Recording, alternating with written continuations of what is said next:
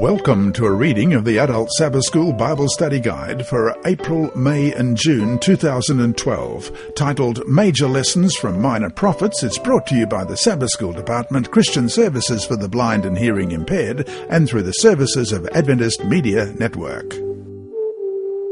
Lesson 6 for May 4 to 10, Eager to Forgive, Jonah. Sabbath afternoon, May 4. Before we start, let's pray. Our Heavenly Father, we open your word again today. We come to a familiar story, the story of Jonah, the story of salvation, the story of fear, but the story of your hand being in control, and that the fact that we can trust in you. Please help us as we open your word this week to be filled with your Holy Spirit, to find your meaning for us this week. We pray in Jesus' name. Amen. Our memory text this week is Jonah chapter 2 and verse 9. But I, with a song of thanksgiving, will sacrifice to you. What I have vowed I will make good. Salvation comes from the Lord. Let's read that again. Jonah 2 verse 9. But I, with a song of thanksgiving, will sacrifice to you. What I have vowed I will make good. Salvation comes from the Lord. And our key thought this week is, the book of Jonah reveals, among other things, that God is more willing to forgive others than we often are. The story of Jonah, this rather unusual messenger of God, is one of the best known in the Bible. The prophet had been sent by God to warn Nineveh of coming destruction. He suspected that these non-Hebrew people might repent of their sin and that God would forgive them.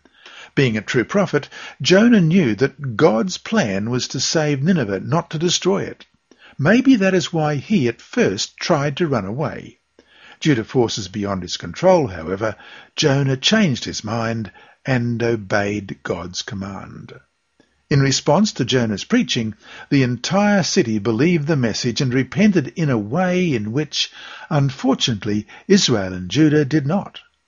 Jonah, meanwhile, had a number of important lessons to learn. The story shows how God patiently was teaching his narrow and stubborn prophet what grace, mercy, and forgiveness are all about.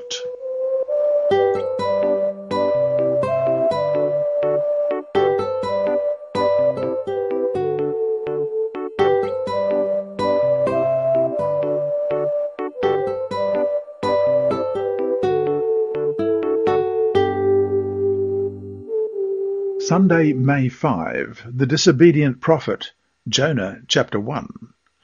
Not much is known about Jonah or his family background. 2 Kings 14:25 tells that he lived in the northern part of Israel and ministered during the 8th century BC. He restored the territory of Israel from the entrance of Hamath to the Sea of the Arabah, according to the word of the Lord God of Israel, which he had spoken through his servant Jonah, the son of Amittai, the prophet, who was from Gath Hepher. The same text reveals that Jonah predicted a territorial expansion of Israel's kingdom. Nineveh was historically one of the 3 great cities of Assyria, an important country situated by the Tigris River. Because God is the Lord of all nations and all peoples are accountable to him, as you read in Amos chapter 1 and chapter 2, he sent his servant Jonah to warn the Ninevites of impending destruction. God's command, recorded in Jonah chapter 1 verse 2, to preach against it, also can be translated as preach to it. Assyrian cruelty was notorious. About a century later, the prophet Nahum called Nineveh a bloody city full of lies and robbery, Nahum chapter 3 verse 1. Jonah was sent to deliver God's message to such people. Perhaps it was fear of the hated Assyrians, among other things, that prompted Jonah's attitude. When told by God to make a trip east to Nineveh, the prophet refused and tried to flee west by ship to Tarshish. At first, all things appeared to work well for Jonah, but then the Lord sent a great storm against the ship in order to teach his servant the lesson that no one can hide from God. Jonah ran from God because he did not want to do God's will. Even now, people have many reasons to try to run away from God. Some do it because they do not know him personally. Others reject even the idea of God and his word. While their motives vary, in many cases they do so in order to not feel guilty about the way in which they live. After all, if there is no higher power to answer to, why not do whatever you want? There are even some Christians who avoid God when he calls them to do something that they do not want to do, something that goes against their inherently selfish and sinful nature. Question. Read Psalm 139, verses 1 to 12. The question is, what's the basic message here for us? What kind of feelings does this fundamental truth evoke in you? Or look at it this way. We believe that God not only sees all that we do, but knows even our thoughts. Do we live with that constant realization, or do we tend to try and blot it out of our minds? Or perhaps, are we just so used to the idea that we just do not pay it much attention? Whatever the reasons, how differently would you act if at all times you were keenly sensitive to the fact that God does know your every thought? Psalm 139, verses 1 to 12. O Lord, you have searched me and known me. You know my sitting down and my rising up. You understand my thought afar off. You comprehend my path and my lying down, and are acquainted with all my ways. For there is not a word on my tongue, but behold, O Lord, you know it altogether. You have hedged me behind and before, and laid your hand upon me. Such knowledge is too wonderful for me. It is high. I cannot attain it. Where can I go from your spirit? Or where can I flee from your presence? If I ascend into heaven, you are there. If I make my bed in hell, behold, you are there. If I take the wings of the morning and dwell in the uttermost parts of the sea, even there your hand shall lead me, and your right hand shall hold me. If I say, surely the darkness shall fall on me, even the night shall be light about me. Indeed, the darkness shall not hide from you, but the night shines as the day. The darkness and the light are both alike to you.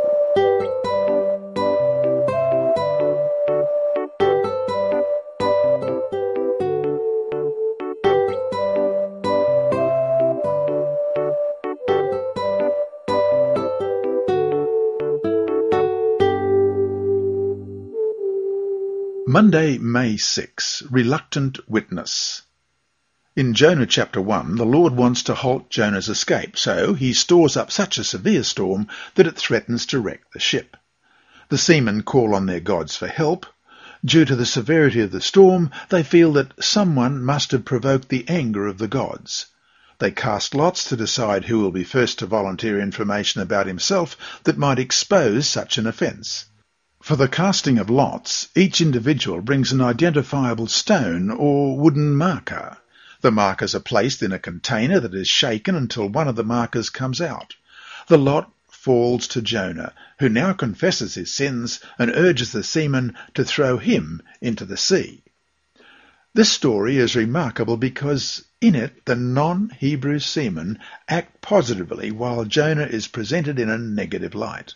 Although they worship many gods, the seamen show a great respect for the Lord to whom they pray. They are also tender-hearted toward the Lord's servant Jonah, which is why they go out of their way to try to row back to the land. Finally, they agree with Jonah that he should be thrown overboard. With this done, the storm stops, and the seamen sacrifice to the Lord and praise him. Question. In verse 9, how does Jonah describe the Lord whom he said he feared? What is significant about the way in which he described the Lord? Also look at Revelation 14:7 and Isaiah 42:5 and Revelation 10 verse 6. Let's go to Jonah chapter 1 verse 9. So he said to them, I am a Hebrew, and I fear the Lord, the God of heaven, who made the sea and the dry land. And we'll compare that with Revelation chapter 14 and verse 7, saying with a loud voice, Fear God and give glory to him, for the hour of his judgment has come, and worship him who made heaven and earth, the sea and the springs of water. And Isaiah 42 verse 5. Thus says God the Lord, who created the heavens and stretched them out, who spread forth the earth and that which comes from it, who gives breath to the people on it, and spirit to those who walk on it. And Revelation chapter 12 and verse 6. And swore by him who lives forever and ever, who created heaven and the things that are in it, the earth and the things that are in it, and the sea and the things that are in it, that there should be delay no longer. Jonah's confession of faith in God as creator of the sea and land underscores the futility of his attempts to escape from God's presence. The immediate cessation of the storm after the men throw Jonah into the sea shows them that the Lord, as creator, has control of the sea.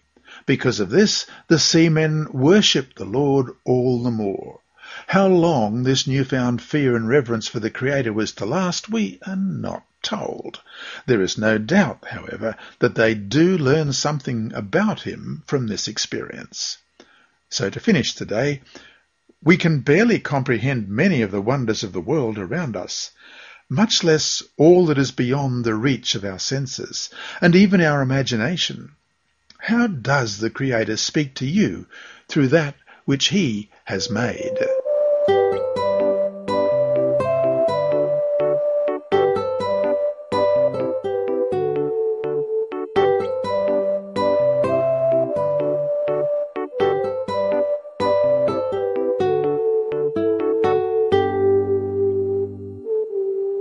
Tuesday, May 7.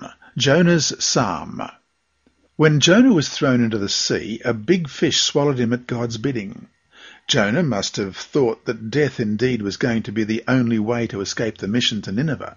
But the big fish, not called a whale in the book, was an instrument of salvation for the prophet. Unlike Jonah, this creature responded promptly and obediently to God's command. Let's look at it in Jonah chapter 1, verse 17. Now the Lord had prepared a great fish to swallow Jonah, and Jonah was in the belly of the fish 3 days and 3 nights. And chapter 2, verse 10. So the Lord spoke to the fish, and it vomited Jonah onto dry land. God's providence worked in an amazing way here. However, even though some people scoff at the story, Jesus testified about it in Matthew chapter 12 and verse 40. For as Jonah was 3 days and 3 nights in the belly of the great fish, so will the Son of Man be 3 days and 3 nights in the heart of the earth. Jesus even used it in reference to his own death and bodily resurrection. Question. Read Jonah chapter 2, often called Jonah's Psalm. What is he saying there? What has he learned? What spiritual principles can we take away from this chapter? Beginning at verse 1. Then Jonah prayed to the Lord his God from the fish's belly, and he said, I cried out to the Lord because of my affliction, and he answered me. Out of the belly of Sheol I cried, and you heard my voice. For you cast me into the deep, into the heart of the seas, and the floods surrounded me. All your billows and your waves passed over me. Then I said, I have been cast out of your sight. Yet I will look again toward your holy temple. The waters surrounded me, even to my soul. The deep closed around me. Weeds were wrapped around my head. I went down to the moorings of the mountains. The earth with its bars closed behind me forever. Yet you have brought up my life from the pit, O Lord my God. When my soul fainted within me, I remembered the Lord, and my prayer went up to you into your holy temple. Those who regard worthless idols forsake their own mercy, but I will sacrifice to you with the voice of thanksgiving. I will pay what I have vowed. Salvation is of the Lord. So the Lord spoke to the fish, and it vomited Jonah onto dry land. Jonah's psalm celebrates God's deliverance from the perilous depths of the sea. It is the only poetic part of the book. In it, Jonah recalls his prayer for help as he was sinking deep into the waters and facing certain death. Becoming fully aware of his salvation, he thanked God for it. The hymn indicates that Jonah was familiar with biblical psalms of praise and thanksgiving. Jonah's vow likely consisted of a sacrifice of thanksgiving. He was grateful that, though he deserved to die, God had shown him extraordinary mercy. In spite of his disobedience, Jonah still considered himself loyal to God because he had not succumbed to idol worship. Whatever his many character flaws, he was determined to try to be faithful to his calling. So to finish today, sometimes it takes a terrible experience to open your heart to the Lord and to realize that He is our only hope, our only salvation. Dwell on an experience you have had where you clearly saw the hand of the Lord working in your own life. Why is it so easy to forget the ways in which the Lord has led you, even miraculously, especially when new trials arise?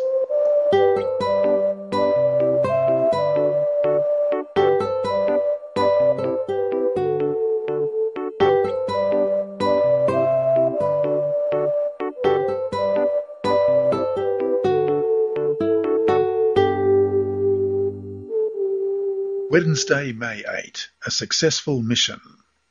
After such a miraculous deliverance, when commanded by God the second time to go to preach in Nineveh, Jonah obeyed immediately. In his proclamation in Jonah chapter 3 verses 1 to 4, he used language reminiscent of God's destruction of Sodom and Gomorrah.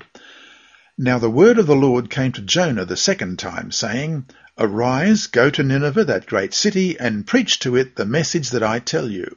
So Jonah arose and went to Nineveh according to the word of the Lord. Now Nineveh was an exceedingly great city, a 3-day journey in extent, and Jonah began to enter the city on the first day's walk. Then he cried out and said, "Yet 40 days, and Nineveh shall be overthrown." But in the original Hebrew, the word for overthrown, which is used in Genesis 19:21 and 29 and Jonah 3:4, from Jonah's proclamation can also have the same meaning, turn around or transformed. Let's look at Genesis chapter 19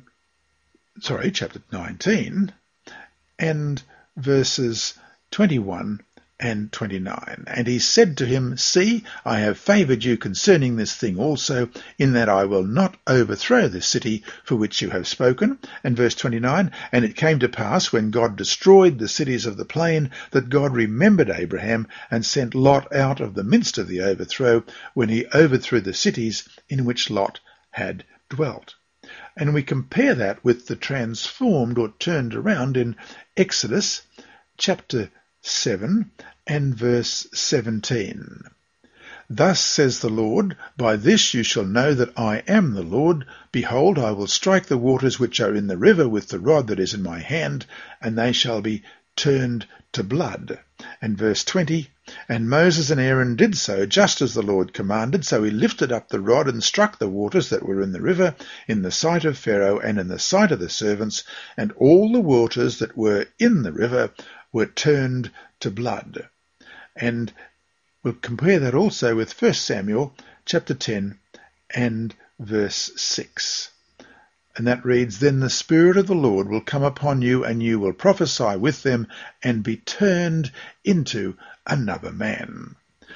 Jonah's preaching of the divine message was not in vain. The greatest achievement of Jonah's prophetic career was the repentance of the city. After the seamen, the Ninevites were the second group of non-Hebrews in the book to turn to God, and all because of interactions with God's flawed messenger. The results were astounding. To humble themselves before God, the people of Nineveh wore sackcloth, put ashes on their heads, and fasted. All of these were external signs of sorrow and repentance. Question. Read Matthew 12 verses 39 to 41 and 2 Chronicles 36, 15 to 17. What do these verses teach us about the importance of repentance? Matthew 12:39-41. But he answered and said to them, An evil and adulterous generation seeks after a sign, and no sign will be given to it except the sign of the prophet Jonah. For as Jonah was 3 days and 3 nights in the belly of the great fish, so will the Son of Man be 3 days and 3 nights in the heart of the earth. The men of Nineveh will rise up in the judgment with this generation and condemn it, because they repented at the preaching of Jonah, and indeed a greater than Jonah is here. And 2 Chronicles chapter 36 and verses 15-17. And the Lord God of their fathers sent warnings to them by his messengers, rising up early and sending them, because he had compassion on his people and on his dwelling place. But they mocked the messengers of God, despised his words, and scoffed at his prophets, until the wrath of the Lord arose against his people, till there was no remedy. Therefore he brought against them the king of the Chaldeans, who killed their young men with the sword in the house of their sanctuary, and had no compassion on young man or virgin, on the aged or the weak. He gave them all into his hand. The remarkable picture of a strong Assyrian monarch humbling himself in ashes before God is a sharp rebuke to many of Israel's proud rulers and people, at least those who persistently rejected the prophetic calls to repentance. Because of the book of Jonah's emphasis on God's grace and forgiveness, the Jewish people read it every year at the climactic point of the Day of Atonement, which celebrates God's forgiveness for their sins. Writing in the Advent Review and Sabbath Herald, October 18, 1906, Ellen White wrote, Our God is a God of compassion. With long sufferance and tender mercy he deals with the transgressors of his law. And yet, in this our day, when men and women have so many opportunities for becoming familiar with the divine law as revealed in Holy Writ, the great ruler of the universe cannot behold with any satisfaction the wicked cities where reign violence and crime. If the people of these cities would repent as did the inhabitants of Nineveh, many more such messages of Jonah's would be given. And so to finish today, read Jonah chapter 3, verses 5-10. What do these verses reveal about the nature of true repentance? How can we apply these same principles to ourselves? So the people of Nineveh believed God, proclaimed a fast, and put on sackcloth from the greatest to the least of them. Then word came to the king of Nineveh, and he arose from his throne and laid aside his robe, covered himself with sackcloth, and sat in ashes. And he caused it to be proclaimed and published throughout Nineveh by the decree of the king and his nobles, saying, Let neither man nor beast, herd nor flock, taste anything. Do not let them eat or drink water. But let man and beast be covered with sackcloth and cry mightily to God. Yes, let every one turn from his evil way and from the violence that is in his hands. Who can tell if God will turn and relent and turn away from his fierce anger, so that we may not perish? Then God saw their works, that they turned from their evil way, and God relented from the disaster that he had said he would bring upon them. And he did not do it.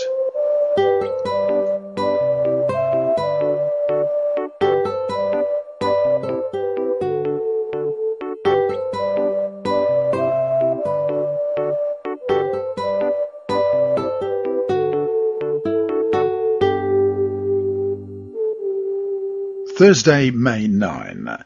Forgiven yet unforgiving. Question. Read Jonah chapter 4. What important lessons did Jonah need to learn? How is his own hypocrisy revealed here? But it displeased Jonah exceedingly, and he became angry. So he prayed to the Lord and said, Ah, Lord, was not this what I said when I was still in my country? Therefore I fled previously to Tarshish, for I knew that you are a gracious and merciful God, slow to anger and abundant in loving kindness, one who relents from doing harm. Therefore now, O Lord, please take my life from me, for it is better for me to die than to live. Then the Lord said, Is it right for you to be angry? So Jonah went out of the city and sat on the east side of the city. There he made himself a shelter and sat under it in the shade, till he might see what would become of the city. And the Lord God prepared a plant and made it come up over Jonah, that it might be shade for his head, to deliver him from his misery. So Jonah was very grateful for the plant. But as morning dawned the next day, God prepared a worm, and it so damaged the plant that it withered. And it happened, when the sun arose, that God prepared a vehement east wind, and the sun beat on Jonah's head, so that he grew faint. Then he wished death for himself, and said, "Is it better for me to die than to live?" Then God said to Jonah, "Is it right for you to be angry about the plant?" And he said, "Is it right for me to be angry, even to death?" But the Lord said, "You have had pity on the plant for which you have not laboured, nor made it grow, which came up in a night and perished in a night. And should I not pity Nineveh, that great city in which are more than 120,000 persons who cannot discern between their right hand and their left, and much livestock?" Jonah 4 reveals some startling things about the prophet. He seems to prefer to die rather than to witness about God's grace and forgiveness. Whereas, before Jonah had rejoiced in his deliverance from death, in Jonah chapter 2 and verses 7 to 9, let's have a look at that. "When my soul fainted within me, I remembered the Lord, and my prayer went up to you into your holy temple.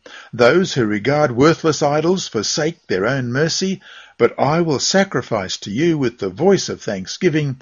I will pay what I have vowed. Salvation is of the Lord." Now that Nineveh lives, he prefers to die. In contrast to Jonah, God is pictured in the Bible as someone who takes, as it says in Ezekiel 33:11, no pleasure in the death of the wicked. Jonah and many of his compatriots rejoiced in God's special mercies to Israel, but wished only his wrath on their enemies. Such hardness of heart is rebuked sternly by the book's message. Question: what are some of the lessons we can learn from Jonah's mistakes? How does prejudice compromise our Christian testimony? It rightly has been observed that Jonah's book is a handbook on how not to be a prophet. Jonah was a prophet of rebellious spirit and mistaken priorities. He could not control his desire for vengeance. He was small-minded and ill-tempered. Instead of rejoicing in the grace that God also showed to the Ninevites, Jonah allowed his selfish and sinful pride to make him resentful. Jonah's last word is a wish for death. Jonah 4 verses 8 and 9. "And it happened when the sun arose that God prepared a vehement east wind, and the sun beat on Jonah's head so that he grew faint. Then he wished death for himself and said, 'It is better for me to die than to live.' Then God said to Jonah, 'Is it right for you to be angry about the plant?' And he said, 'It is right for me to be angry, even to death.'" Jonah's last word is a wish for death, while God's last word is an affirmation of his immeasurable grace, an affirmation for life. Jonah's book is left open-ended. Its closing verses confront the readers with one important question that remains unanswered by the author. Did the miraculous change of hearts in Nineveh eventually result in radical change of Jonah's heart? To finish today, there is a lot in the story of Jonah that is hard to understand, particularly about Jonah himself. Perhaps, though, the clearest lesson is that God's grace and forgiveness extend way beyond ours. How can we learn to be more gracious and forgiving to those who do not deserve it, as we see God's doing here with Jonah and with the Ninevites?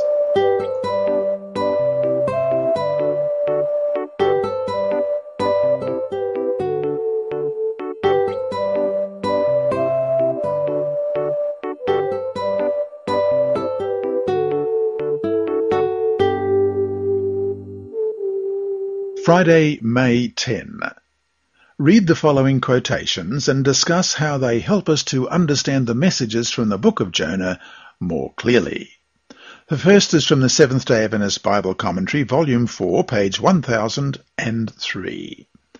Whenever they are in need, the children of God have the precious privilege of appealing to Him for help. It matters not how unsuitable the place may be, God's ear of mercy is open to their cry. However desolate and dark the place may be, it can be turned into a veritable temple by the praying child of God. And from Prophets and Kings, page 272 and 273, confused, humiliated, and unable to understand God's purpose in sparing Nineveh, Jonah nevertheless had fulfilled the commission given him to warn that great city. And though the event predicted did not come to pass, yet the message of warning was nonetheless from God. And it accomplished the purpose God designed it should. The glory of His grace was revealed among the heathen. And that brings us to our 4 discussion questions for this week. 1. The book of Jonah teaches that God is in full control of nature. Imagine that one of your friends has lost a family member because of natural disaster.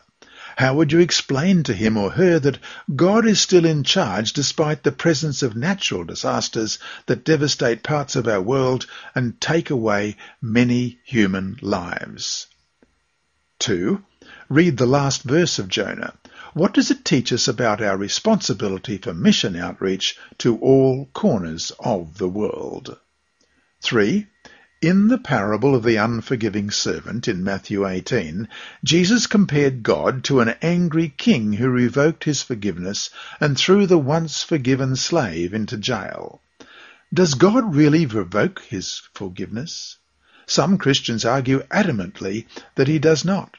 As a church, what position do we take on this topic and why?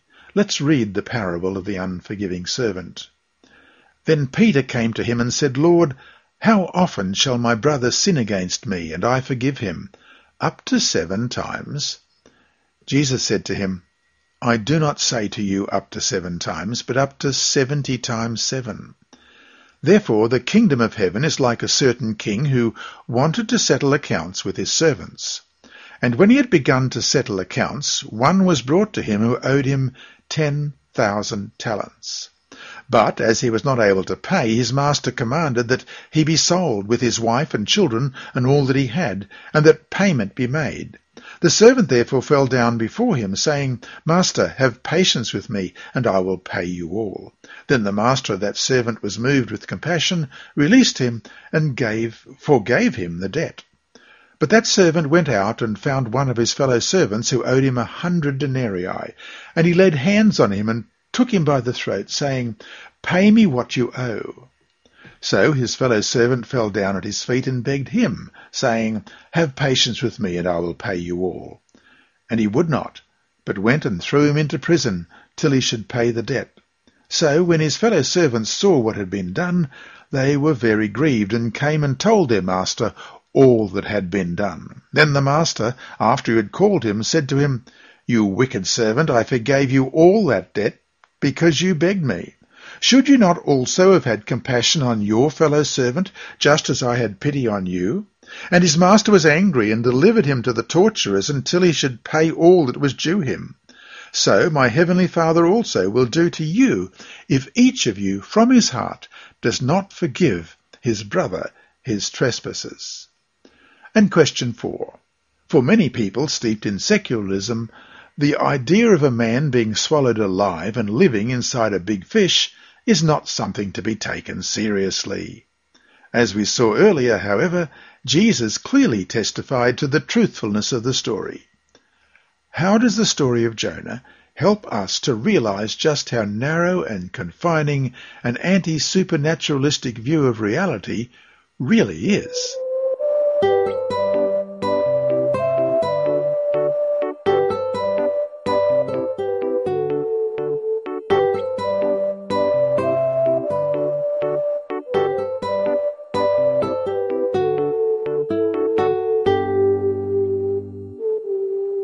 And that brings us to Inside Story, our mission story for this week. It's titled One Single Book.